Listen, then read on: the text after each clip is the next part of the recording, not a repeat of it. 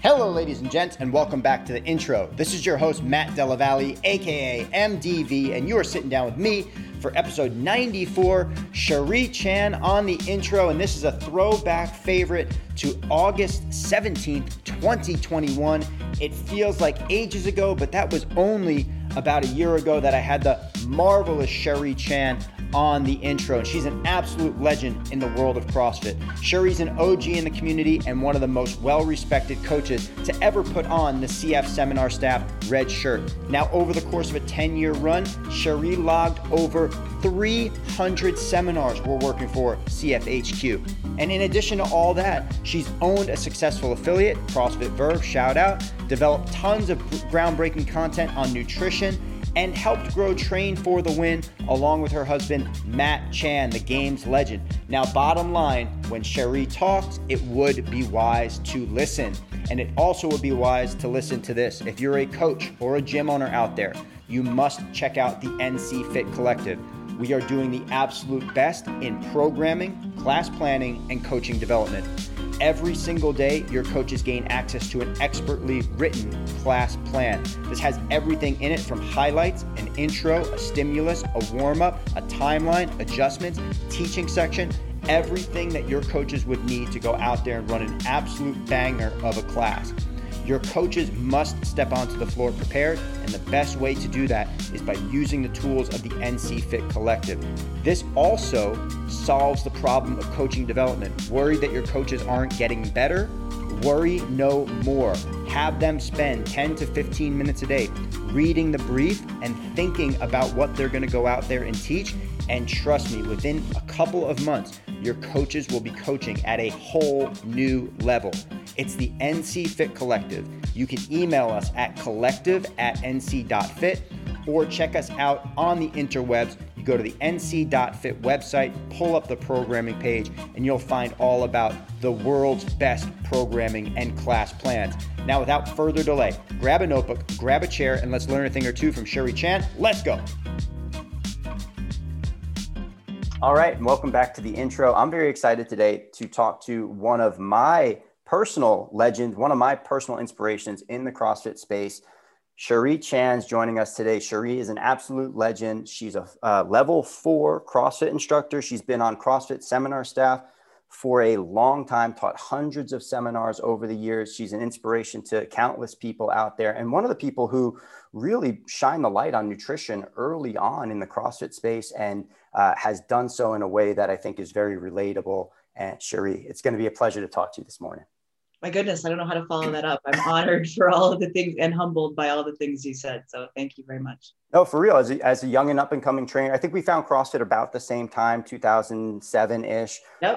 But you were certainly well into your seminar staff journey when I arrived on seminar staff. And we didn't get a chance to work together too much because you were in the mountain kind of West Coast region. I was on the East Coast Boston circuit, and there were so many seminars going on in those two places. But I would have loved to work with you at some point, and hopefully we can continue conversations after this. But you were just telling me that this is probably the most lit up you've ever been about life. This is the happiest, most full of energy you've ever been. So tell me what that's all about. It is. And I don't know if it has to do with age or has to do with transitions and the things I'm doing for work or what it is, but I just feel very happy and content. And I think a lot of it is that I went very introspective and stopped the achieving wheel. Tell us what you mean by that. What does that mean?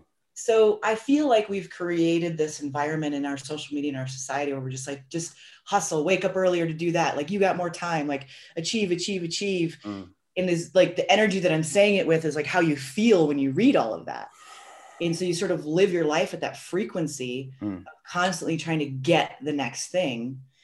And that's never been me, but I fell into that for a good decade of my life, a really long time. That's a long time. It's a really long time. And I was never really in touch with like the actual me, which is way more, outdoorsy, and I'm going to want to have a picnic and I want to have a personal conversation with you. And I don't care about material things. And, it's like, but I got caught up in thinking that these were the things I was supposed to do. So like I needed to do this, and it ruled my decision-making. Well, when I quit seminar staff a little over a year ago, made that decision to get off of the road, I went through a huge sort of identity crisis because, they say that a lot of times you become what you do. Yeah. And I sort of identified myself with my job, and I had sort of forgotten the identity of who I was. So I went on this nice, really hard year of figuring who that was again. And at the end of it, coming out of the tunnel, I was just so much happier because I got in touch with all those pieces of myself and realized that, no, I don't need to be doing 17 million things because I'm not trying to be a millionaire or billionaire, that's not what I want. That's not me. So stop trying to get that. So that's why I just feel like energized, because I guess I got off the wheel. Yeah. I mean, that you can feel the energy and how you're explaining that journey. And, I certainly can relate to some of that because, when I quit seminar staff, I was doing a bunch of different things in my life and being pulled in a million different directions. And, for me, the pressure of presenting material to 100, whatever it is, 50 participants at a time, week to week, it just got to be too much for me. I just felt like I was just running, like you were saying, on this wheel. You study, you present, you take a day off, then you study, you present, and then put that into the rest of your fucking life, whether or not it's a relationship, the other job that you have, running a gym, your own fitness, your own well-being, family stuff, and it all becomes pretty overwhelming. So I can definitely relate to that. But tell me what was pulling you into that feeling? What pulled you in initially? Like 10 years ago when you were, in the full swing of your CrossFit seminar staff career and, really getting after it in terms of, you were a multi-time games competitor. You went to the regionals, you had a good amount of success in 2012. What were the factors that kind of drew you into that kind of hamster wheel that you're describing? I think in the beginning, it was just being led by things that were fun, because it's all really fun. In the interaction with people and the coaching, like that was never supposed to be my job. Like I was going to school to be a nurse, and Matt was just finishing up his first rookie year as a fireman. So like our life plan had never been to own a gym and like be coaches. But I think what happened was we were just sort of led by pure joy, which is kind of always what leads us. Yeah. And it kind of went in the direction of indoors instead of outdoors, which is what had done for so many years. And then once you're in that space and you have these people under your roof, you have this overwhelming feeling of responsibility. Like almost immediately, Matt and I, like the very first year, we had no money and we spent like $10,000 on our own training to be better. Wow. Because we were like, we have to take care of these people.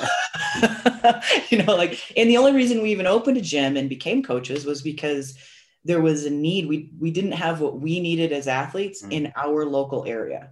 It was too far away. It was like an hour drive to the gym that we had been going to. And you guys were in Colorado at this time? Yep. Still in Denver, same location. We've moved a bunch since, but we're in about the same spot right now as we were then. And so it was just really like, hey, we want this. It's not here.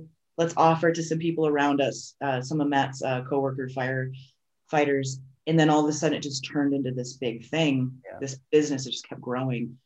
And there was an overwhelming need to do good at what we were doing. And that's what sort of got us on the track of the wheel. Well, from an outsider's perspective, the way that you guys entered in and, invested in yourself and created an awesome community at Verve, and then were able to get into, high level elite CrossFit coaching and be very successful on staff, and then go and do these other things, have these life adventures and, start, training for the win with you and Matt and a few other people. It's really cool to see all that you guys did accomplish in those 10 years. So, I look at that and go, wow, like, they worked their asses off and achieved this really high level of mastery in this craft, which is commendable. The thing, I talk to a good amount of coaches, and sometimes it gets scary because there's coaches that get infected by that same level of fun and community and comfort, but then spend 10 years not really doing or creating or moving the ball forward. You guys did a tremendous job of creating an awesome life around CrossFit and CrossFit coaching. You guys were very successful. Well, I appreciate that. I do feel very blessed to have gone where we did. And, you know, and a lot of times you're just in the right place at the right time, on all honesty. But I do sort of attribute that. I think that's something anybody can do. And I think it's something where, like, it's sort of a problem in Matt and I's world with a lot of other relationships outside of each other, that we are constantly looking for the best thing. And we're never like settled on, okay, well, we figured it out. Whether it's our relationship or whether it's, you know, a sport that we're doing or whatever it is, it's never we're done. And I think that is the sort of attitude when you're trying to do something really well. It's learning. You have to keep learning. And if you think you figured it out, or, you know, that it is all about the community, but you also have to learn there. Like, how do you communicate better with people? How do you learn about, you know, behavioral science and people's habits? And so it's like, there's always a thing to learn about and get better about. And I think that's how people get there. Yeah, that can be both a gift and a curse for sure. You know, you can become way too obsessed with this. I have to be better. You know, I feel that I'm not doing good enough, and you become kind of neurotic in your own self-development. But it also can be this extreme gift where, you know, if you balance it right and you have perspective, you know, on yourself and what you're doing, you can achieve mastery at something. And, you know, you guys were very, very much able to do that. In terms of coaching for you, you know, you've coached hundreds of seminars. You ran a very successful gym, which, by the way, I think at the time that CrossFit Verve opened up, had the coolest branding that I had seen in the entire CrossFit space. I always was like, man, those guys like nailed it really early on, because everybody else was doing this like weird kind of like barbells crossed over. Yeah, like weird shit, but you guys nailed the branding. What in your mind makes somebody a really excellent trainer? I know it's a big question, but I would love to hear from your perspective. I actually don't think it's as big of a question as maybe people think it is. And it nails on what you said, where you're like, you can get wrapped up in something. Well, there's a key element to kind of keep you back from that. And that is like critically thinking through tearing everything down to its simplest form. So like if you're getting caught up in all this education and you can step back and take the good things, well, then you're not wrapped up in it anymore. You're sort of putting it down to its nuances or its simplicity. And I think being a good coach is the same way. It's like in continuing to, okay, what's the most important thing and what is the simplest way that I can get there? And just continuing on with that. But that definitely has to be coupled with, because I think my clients now would tell me this is probably why they still come to me. It boils down to connection. So can I have the knowledge base? And if you're able to gain that and make it very simple, can I now connect with other humans in a very real way? Are you looking at them in the eye? It's so simple, right? Are you listening to the things that they say to you? Are your actions a reflection of what they've said to you? Do your actions change because they've communicated with you? That, I think that isn't enough weight put on how important that is with your relationships with your athletes.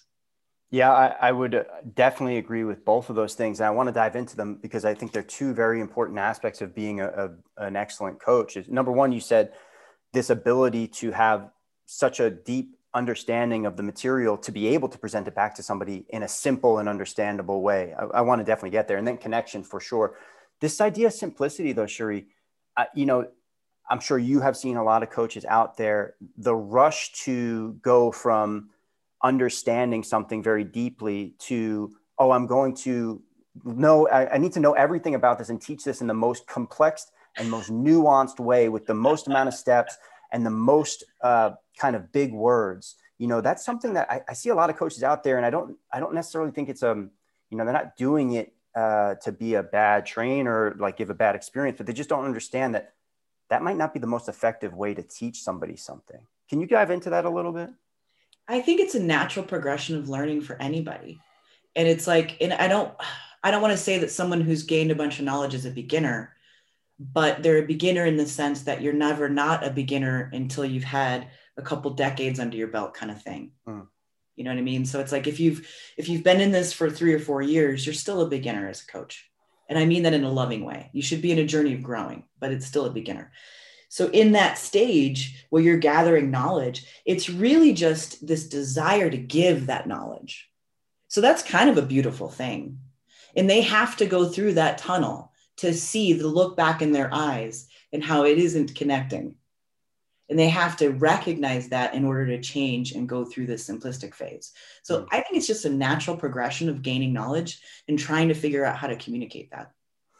Yeah, that can certainly be an aspect of that.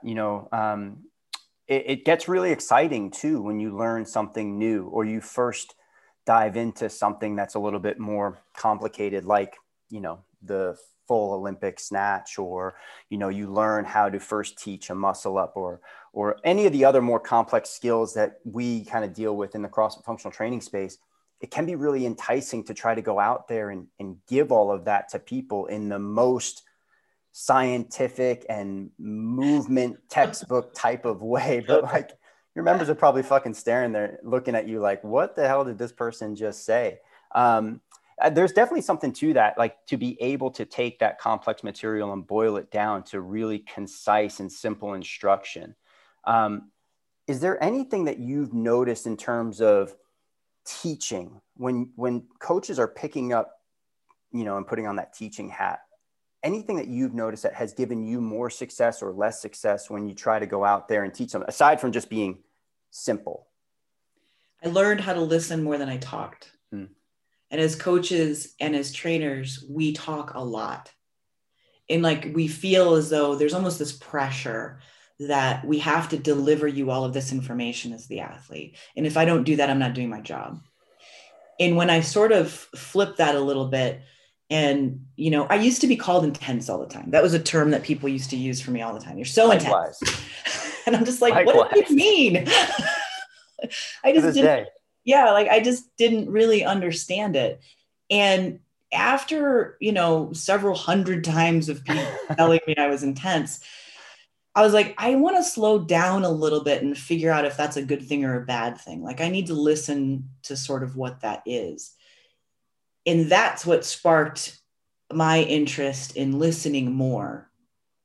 And so when I stopped teaching, if you will, and I started listening more, I became a coach. So there was a big difference, big shift for me there. How did you practically apply that? Like, can you give me an example of how that actually came to life for you? I think the action that's taking place is that you have all this stuff you want to say and you stop yourself from saying it. And you legitimately look in somebody's eyes, and you, instead of saying all the explanations you want to give, you ask a question.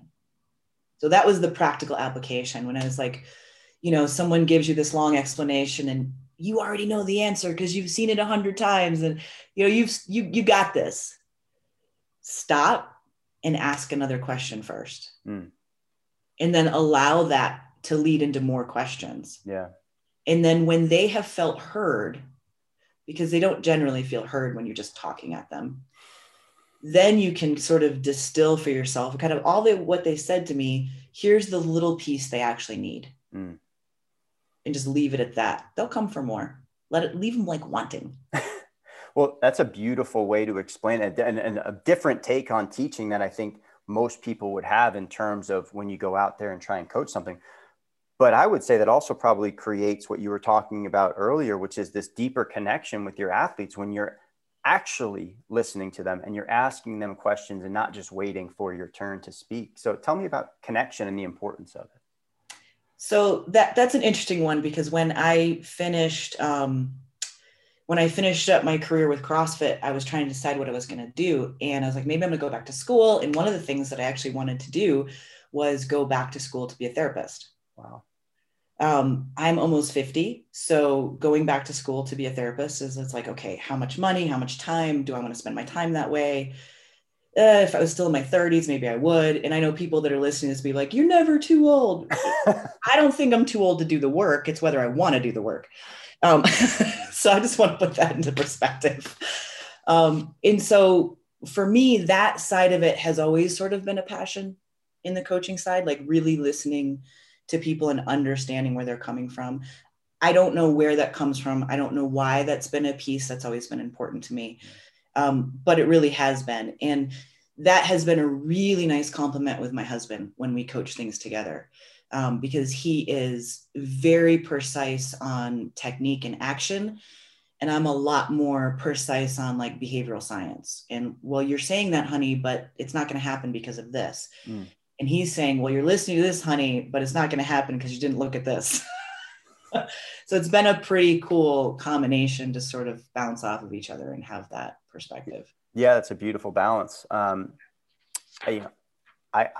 really appreciate your take on simplicity and connection there. I think that if coaches generally focused a little bit more on those two things, teaching a little bit more simply, and also going through that process of actually listening to your athletes and not just kind of telling them what you think right away. And then also investing more time in actually connecting with your athletes, both on the floor and off the floor, people would see much higher levels, not only of success generally, but I think of athlete success as well. You spent a lot of years on CrossFit seminar staff, and over 10. Yeah, that's fucking amazing. That's unreal. That's Yeah. What, did you get close to 200 seminars in? I hit over 3. Wow. Yeah. Holy cow. Because I read something, it was like published in 2015 about you, where you were just at like 150 seminars. You got to 300 seminars. That is amazing. Yeah, I did. Yeah. I think when we had done a trainer summit and I was at 297, there was a few months left before I actually turned in my notice and I had hit over 3. Yeah. Wow. Yeah. I think I only stayed on for like 40 or 50, but in the course of 300 seminars, you worked with not only thousands and thousands of athletes, but you worked with hundreds of red shirt trainers. And, I think that's something that everybody in the CrossFit community who coaches looks to the red shirt community or the red shirt team and goes, wow, those guys are beacons of knowledge. They are the absolute pinnacle. Aside from the things that we already discussed, are there any common traits that you noticed among the top performers, or the people who really excelled on seminar staff? That's a really interesting question. And I think generalizing that would be really tough. So I think I would distill it down to passion for the product. That would be the common denominator. And there's a difference in like loving something and wanting it in your life and sort of having a passion for that particular thing. And when you truly like, when it becomes a part of you, well, then that just bleeds out, and there was just a desire to be the best they could at that thing. Yeah. I think that's the one common link. Yeah. I think that's a great answer. I also would say, that passion, these people are making tremendous sacrifices in their personal lives, which a lot of people don't see behind the scenes. Not only, like we talked about briefly earlier, that cycle of studying and making sure you're prepared, but also the travel and the time away from family and the weekends and the different events and holidays and things that you end up, I don't want to say missing, but you sacrifice those. You miss them. Yeah. I guess you could. Yeah, you miss. You're not there. You can say you miss them. Yeah.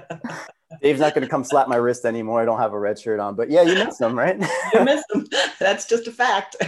Yeah, that can be tough. Well, tell me, what kept you on I can guess, but what kept you on the team for 10 years? If, there's a lot of stuff over the course of 10 years you might have missed or sacrificed to do that. I just had a real love for it. Yeah. The people, the travel, my growing up and my background, I don't think I remember it as like a teenage girl, like dreaming about going to Hawaii. And like in my mind, that was never going to happen. It was just a dream, in the way that I grew up. And then here I find myself on this team of people who are training physical movement, which by the way, is like, if I could do anything in the world, it's move. I just love moving. And so here I am on this team of people who their whole job is to teach people how to move better and to be a little bit healthier. And I'm filling a passport at the same time. Yeah.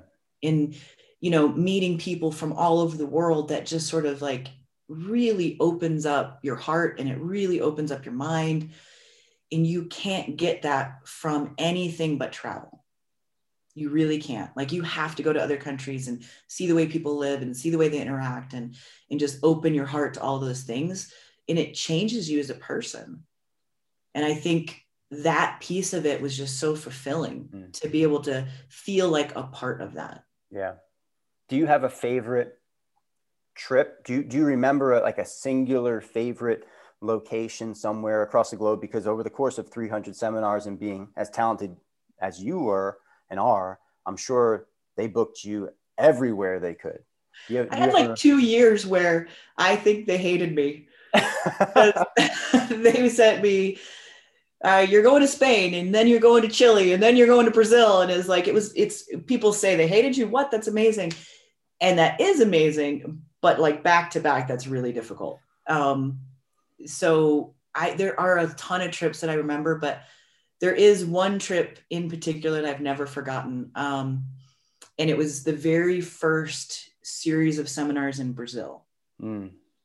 And a group of trainers, it was Jesse Ward, myself, and Lance Cantu. It was just the three of us. And the three of us spent 12 days in Brazil. Wow. Together. And Ricardinho, who's on staff now, he was the trainer at the gym there. He took us around and took us these little farms and like really showed us the culture and the people. And I don't know, I've just never forgotten that trip, because it was this brand new group of people in this brand new country who were just like, it made me feel the way that I had felt when I found CrossFit.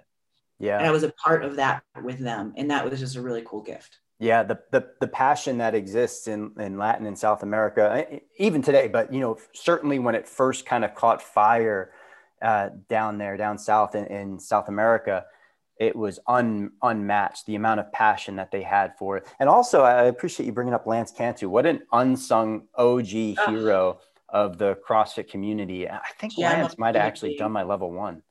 Yeah, gem of a human being. Yeah, he's the best. He's the best. I would have to. I don't know what he's up to at all these days. I haven't kept in touch with him, but I'm gonna have to go look him up after this.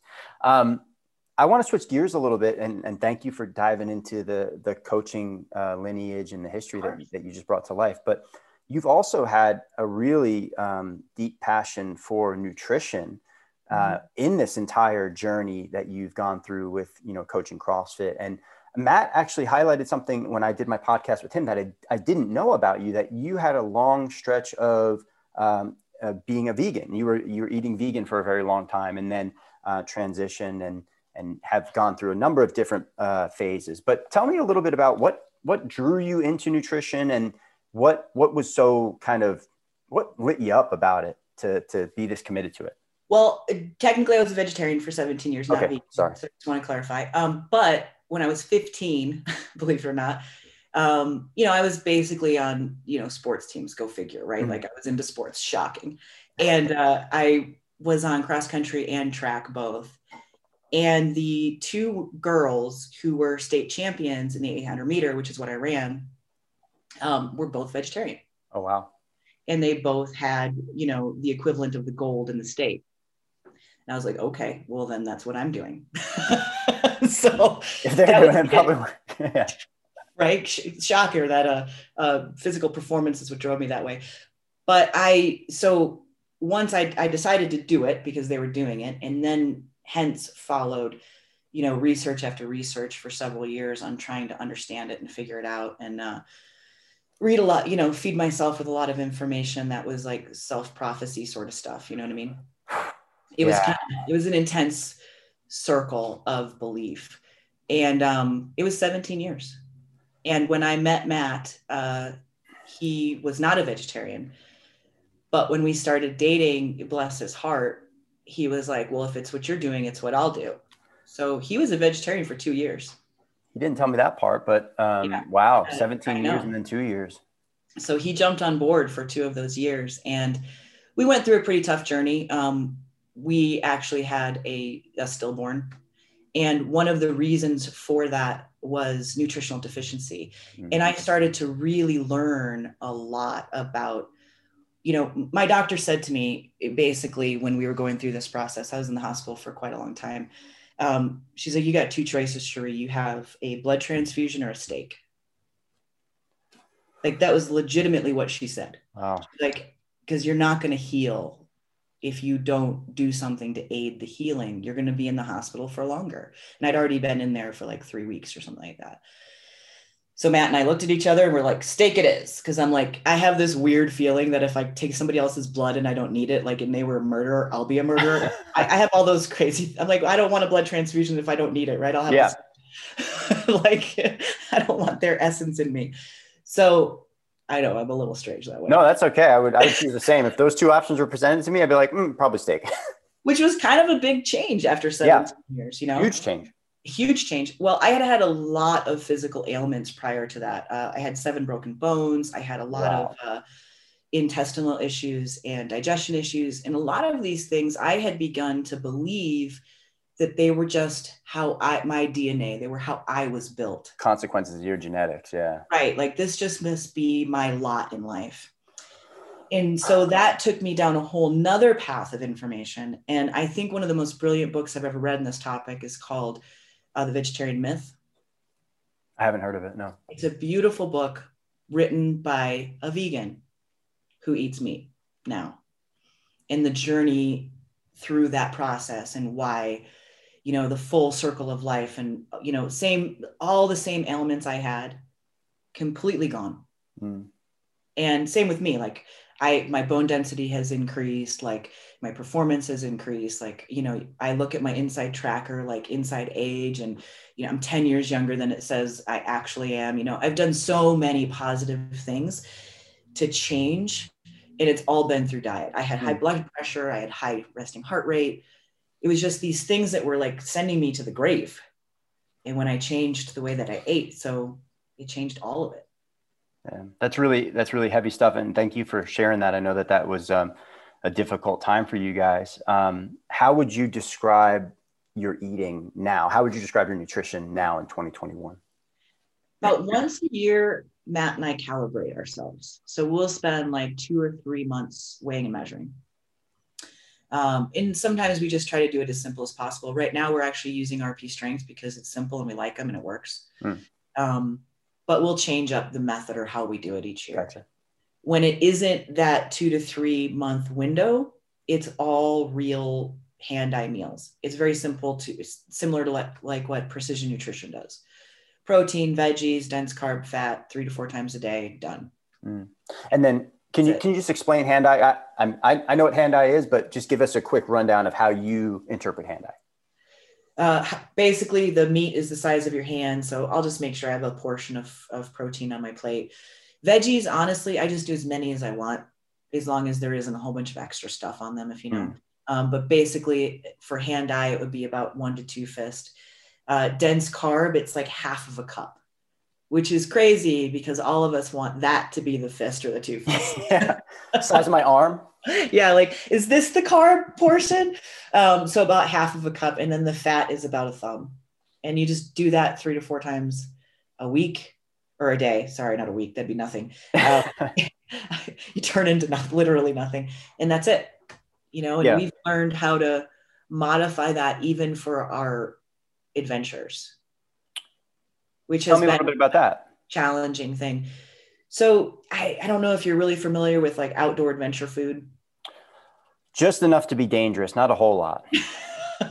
Well, it's getting a lot better. Let me just say this. That's one of the things I've heard.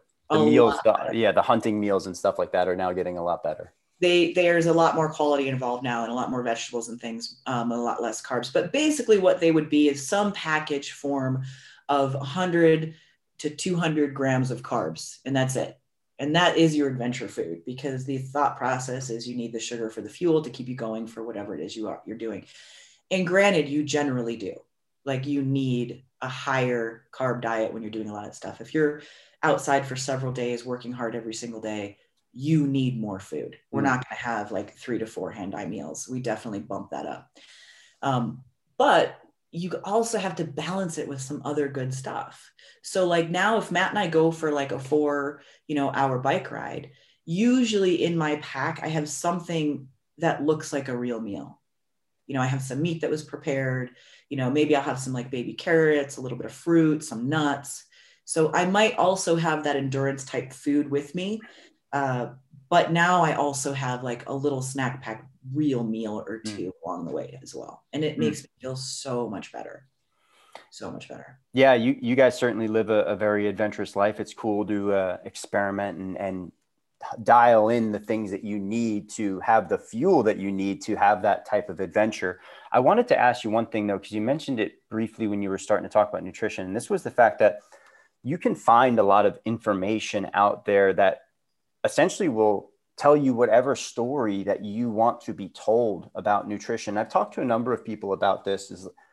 It's really fucking confusing for anybody who's not deeply involved in this or in the know or has gone through years of experimentation with their own nutrition and question things to parse through what is bullshit, what is actually true, and what direction to go. Because you could sit down and talk to an expert who's going to tell you that veganism and vegetarianism is 100% the best way to go, not only for, optimal performance and how you look and how you feel, but also for the environment, blah, blah, blah. And then you talk to somebody on the other end of the spectrum who's going to tell you that keto and carnivore are the only ways to go. And not only for the body and the performance, but also for the environment, blah, blah, blah. The same exact fucking reasoning behind both diets, just with a completely different way of intake. How should people parse through some of this stuff, Cherie? The red flag popped up in both of those examples. And the red flag is my way is the only way. That is the red flag. When you hear that, start to critically think. When you demonize things that are very normal, like food, critically think. Don't demonize carbs, don't demonize protein. Like they're both being demonized, right? Different, in fats was demonized. When I was growing up and a teenager, I remember my mom and I used to buy everything with no fat, low fat, nothing fat, because it was going to create heart disease, right? And I remember my sister in the grocery store, like freaking out at my mom and I, because she was like 100 nothing pounds. She's like, I want to gain weight. Why do you guys keep getting low fat? So I think that's the red flag. Like, what are you, is it your way or the highway? And are you demonizing something? And if you are, you need to look at the opposite side of that argument. And, I don't really want to get into politics, but that was something I needed to do this last 4-ish years, because there was so much just inflammatory information. Yeah. That I started to listen to things that inflamed me, because I wanted to hear some of those perspectives so that my brain wasn't only where it always is. Because I learned that lesson in that whole vegetarian experiment where, I remember the hardest thing ever doing was telling my parents I wasn't a vegetarian anymore. Wow. Were your parents vegetarians? No.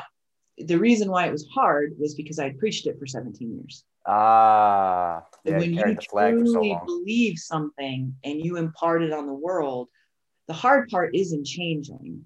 The hard part is acknowledging you were wrong and then owning that.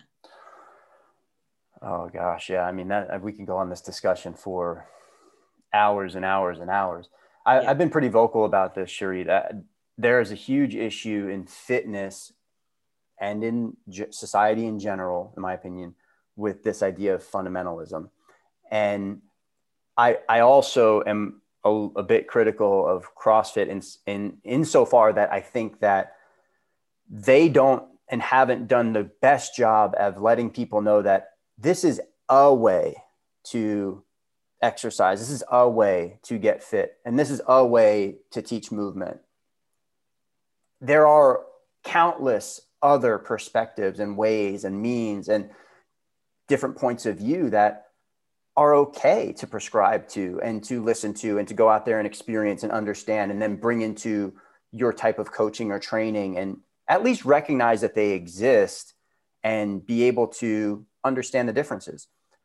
That to me, when coaches within CrossFit in particular, and this is where I just know this area the most, they put on these fucking blinders sometimes, and it's got to be 21, 15, 9. It's got to be thrusters and pull-ups. It's got to be 95, 65. And it's not that you have to go down the road and go to the Globo gym. Like, that to me is bonkers. And I know that we're talking about this in terms of nutrition, but I just think fundamentalism is whack in general. There's no discourse. You need to talk about these things.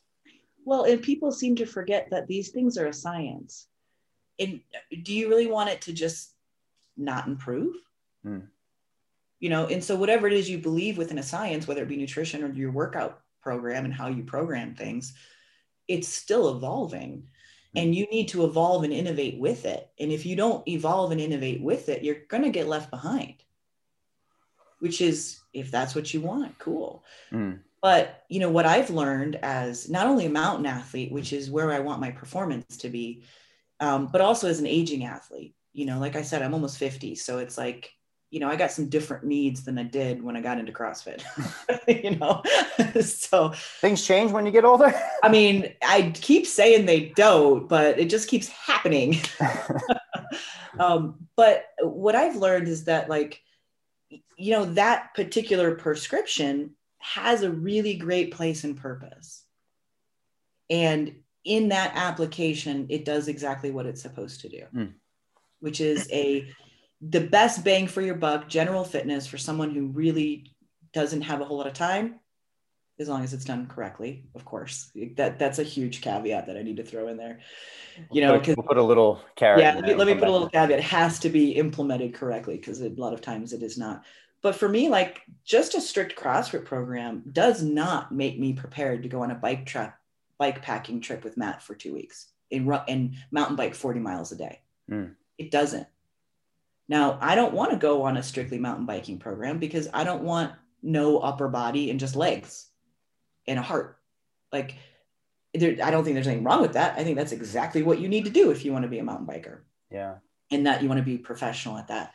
But I want a combination of both of those things. And I know that just doing 21-15-9, 5-minute, 20-minute workout isn't going to get me anywhere near close, because at the end of day 1, I'm not ready for day 2, let alone day 14. Yeah. I think it's a really important statement, and, you know, not devaluing in any way the amazing things that can come out of a CrossFit program, but just stating a fact. And I can relate to this in terms of my own practice with jiu-jitsu. Like, yeah, it gives me a strong base to move into this discipline, but like, it didn't really prepare me for the rigors of what it's going to be like to fight another human being for 5 rounds in a row. You know, it's very, very, very different. And I think it's okay. I don't think that's what it was meant to be. I think we've all turned it into this thing that it's the end all be all. I don't think it was meant to be that. I think it was just meant to be the base that you're talking about.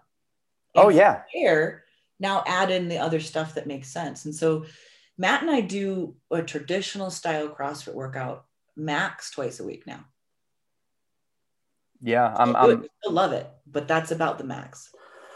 I'm kind of right there with you. Maybe like 1 day more, like 3 days of higher intensity type of CrossFit style training. And then I balance it out with some other stuff. But no, I agree with you 100%. I don't think that when this charter was originally established, I know for a fact when it was originally established, it wasn't meant to be do CrossFit to do more CrossFit. Like, it's fucking backwards. Like, you're supposed to get out of the gym and go and do other shit.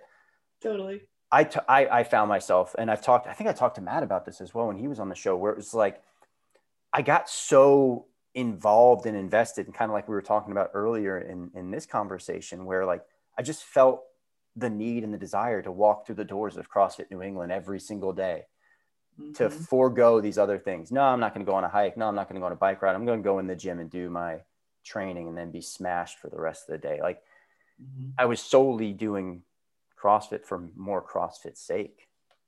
At the end of Matt's competitive career, it created some big problems with us, because the core of who we are as a couple, we dated we were friends for over 3 years before we ever dated.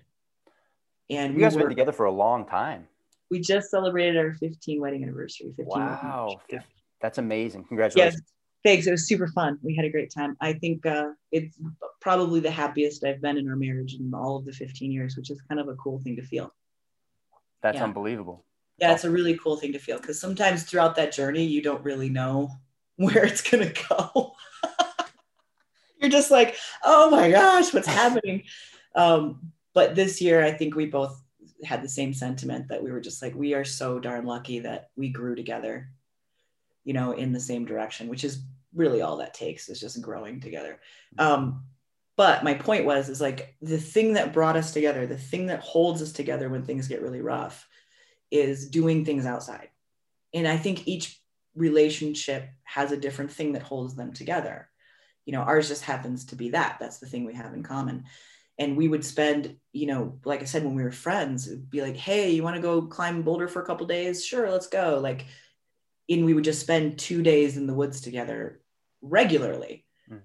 When we got tied up into CrossFit, we stopped almost all of that. We would do like a little thing here, a little thing here. Our skills in the mountains got worse.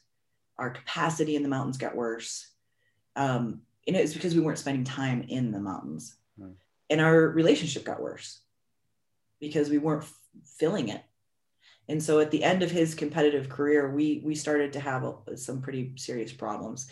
And that's actually when we decided to leave our gym and hop in an Airstream for a year. That was the whole reason we did that, was because we were choosing each other instead of the lifestyle we had created around Achieve.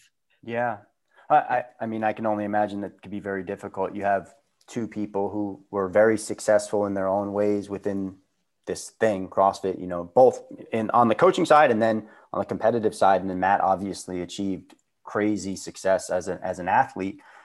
But you can get to the end of that road and have kind of a crisis of personality and identity and figuring out what are we and who am I? And no, it's really cool to be able to share that one. And then also I'm glad that you guys obviously rekindled that connection. And tell me about, you've mentioned the outdoors a number of times and, you know, kind of started off there and now towards the end, we're getting back there.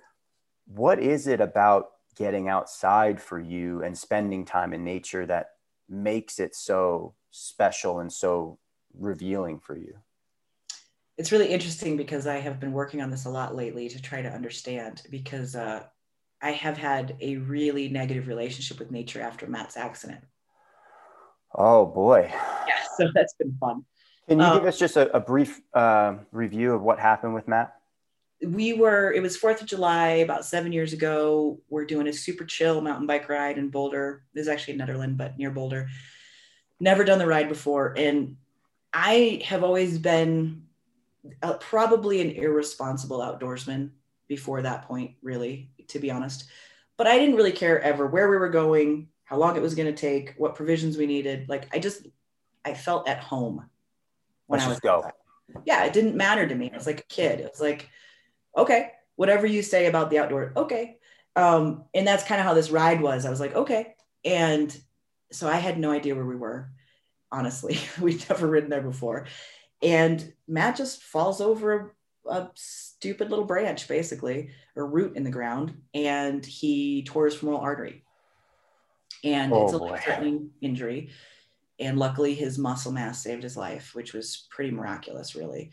If he didn't have the quad muscles that he had, he would have died. That's his plastic surgeon gave me that information, which is pretty amazing. It's heavy. It is. And so I went through something you never want to do as, you know, a partner. And that is like, well, my husband's going to die and I need to figure out, I need to do the right thing so he doesn't die. And interestingly enough, through working through this, it's come to light that my safe place has always been nature. It's been the place that, you know, I didn't have the easiest childhood. I have it, you know, growing up, and whenever I would have these sort of moments of tension or crisis or arguments or whatever, like everything went away when I was outside. And it was just me and nature and human movement. And I felt connected. And I don't really think I'm spiritual. I don't really have a whole lot of that side of me, but nature's that for me. It makes me feel full. And that went away when Matt went through his accident. Oh, man. It started coming back slowly but surely. But with it came back this huge fear that I would lose him just by walking on a trail. Yeah. So I think to answer your first question is like, what is it about nature? For me, when I am outside doing something physical, I like to enjoy sunset too, but it generally has to be something physical and difficult for me to really be in it. I feel truly alive. I mean, that's the most I feel alive ever. And that's why it keeps drawing me back. And so when all of this fear and negativity came up around it, that's why I have to figure it out and heal it, because I don't want to take away this one thing that's been a cornerstone my entire life that's made me feel alive. How did you start to figure out improving that relationship? Because that could be, there were some people out there, I'm sure, who would go, fuck this. I'm never going mountain biking ever again. You know, I'm just going to stick to my neighborhood sidewalks over here, and that will be my nature. But how did you and Matt, you know, heal that relationship? So I did that for a few years, actually, what you said. I avoided it for a while, and I just felt so depressed and so dead inside. Like it's just something, this big piece of me was missing. And we would still go and do our adventures, and they'd be these small things. They'd never really be things that could put us in any sort of real risk. And it just, I don't know, it never felt, I was like, well, okay, that was nice, or that was fun. And I would start to have, when Matt would suggest doing bigger, heavier things, I would start to have this physical response where my entire body would shake. I would almost start going into a panic attack, which currently I am seeing someone for this. And she said, it's not a panic attack at all. It's a memory of the accident. And so I relive it every time we go to do something dangerous, whatever that feeling was, which is kind of crazy. And so I was like, well, this can't be life. Yeah. Right. It's a way to live. Yeah. It's like when I had a back injury in 2009 and the doctor's like, oh, you'll never lift again. No, that's no. You know, I went on to go to the games after that and had the strongest back I've ever had. So that mentality, it's just the same for this, right? It's like, okay, here's the next obstacle. It just happens to be a mental one and not a physical one. And I have to figure out how to have a relationship with it so that it doesn't interfere with what I know is important to us. And the last year, we've had some of the most fun adventures we have had in over a decade. That's awesome. Yeah. So it's been a journey for me, for sure. Yeah, I didn't know any of this. And again, thank you for sharing. I could completely understand how that event and the impacts of that event could lead to, you know, whether or not it's, and I'm not a doctor, obviously, but stress, anxiety, panic attacks, PTSD, a memory, whatever it is, it definitely is a real experience that you're having when you think of that time and that place. What's next on the list for you in terms of adventure and getting out there? And I know that you guys are very involved now with being a competitive mountain athletes. What's next on the list for you, Cherie? Wouldn't call me competitive, but I love it. I definitely am competitive at some things, but being a mountain athlete, I don't love being competitive at that. Mm-hmm. But I am doing the Leadville 100 next year, but that was just because it was a challenge. And I was like, Matt, like basically gave me a dare. And I went online 2 years ago to see if I could get in, because it's one of those things you never get it. I'm like, it's not going to happen. And then I got in. So I'll be doing the Leadville 100 next year, which is a 100-mile bike race that Matt has done previously on your mountain bike. Before that, we're doing a 7-day ski traverse called the Haut Route in the Swiss Alps. The what? The Haut Route. Haut Route. Haute. And there's a couple different Haut routes in the world. This is the sort of OG, if you will. And you basically take your skis across the Alps for 7 days and you just traverse. Yeah, it'll be really cool. And you stay in these like European castles on the top of a mountain that you're like, how did they build this here? That sounds unreal. That sounds awesome. When and how did this get here? So that's happening in April. And then before that, this August, we were supposed to do all of the Colorado Trail on our bike, which is the 450-mile mountain bike trail. But Matt got this wonderful opportunity to be a instructor at the fire academy at the department that he works at. So we're going to put that on hold and do that next year. Very cool. I wish I could do a fraction of some of those things. They sound like amazing adventures. I have to be better. It's actually on my goals list to be better about getting outside and experiencing even things locally here in the Pacific Northwest or in California. I'm one of those people that gets very wrapped up in everything that I do. And I'm probably currently on the wheel. I'm probably spinning the wheel. But you can see out you can see out the window, right? Yeah, There's the small sometimes when you're window. on the wheel and you can't see out the window. Like one of those little windows in the back of the van. That's what I got. Like I don't have a big window right now. I definitely have to be better at that. But Cherie, I really enjoyed today's conversation. Thank you so much. We've gone an hour here, and I want to be respectful of your time. I know you're a very busy lady. Any last words or thoughts for listeners here? Goodness, that's so hard because, I don't really know what it is that they want to learn or know, but I think, sometimes when we're kind of going through life and we're seeing all this wheel that you're talking about, just take a breath and ask what it is you really want. That's deep. I like that. Very cool. And then where can my listeners find out more about you and then anything else that you're doing right now? Currently, I'm very heavily in working with Train for the Win. So Train for the Win, or Train FTW as it were.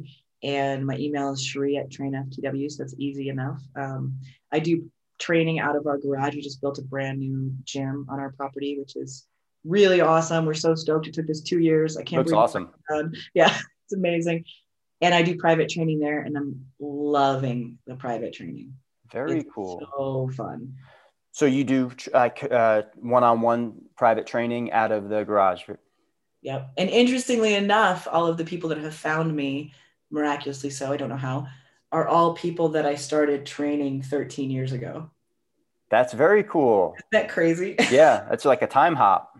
It's like a full circle. I haven't trained them in at least, 8 to 10 years. And now they're like, hey, I want to come be trained by you. Oh, so, yeah, very cool. That part has been really fun.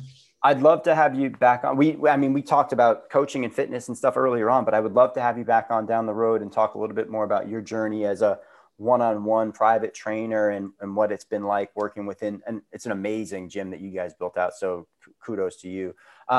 You also have a strong social media following. Where can my listeners find you on social media? I'm slightly embarrassed by my handle, but it's been so many years, I can't really change it now. At Sharizzle. At Sharizzle. Yeah. Well, very, very cool. And Cherie, probably the only person in the CrossFit community who's got cooler tattoos than your husband, Matt. We didn't even talk about that, but amazing artwork, and looking forward to our next conversation. Thanks very much for the time. Oh, it was so awesome to talk with you. I'm humbled and grateful. Thank you. All right. Talk to you soon. Hello, friends. MDV here. Thank you for listening to the Intro with MDV podcast. And if you enjoyed today's show, please subscribe for weekly downloads wherever you listen to your podcast. Remember, we have a new episode coming to you every Tuesday. And if you have time and 5 stars to spare, please leave me a rating and review on iTunes. If you're looking for more out of me, MDV, you can find me on Instagram at MDV_FIT. Until next time, friends, let's go.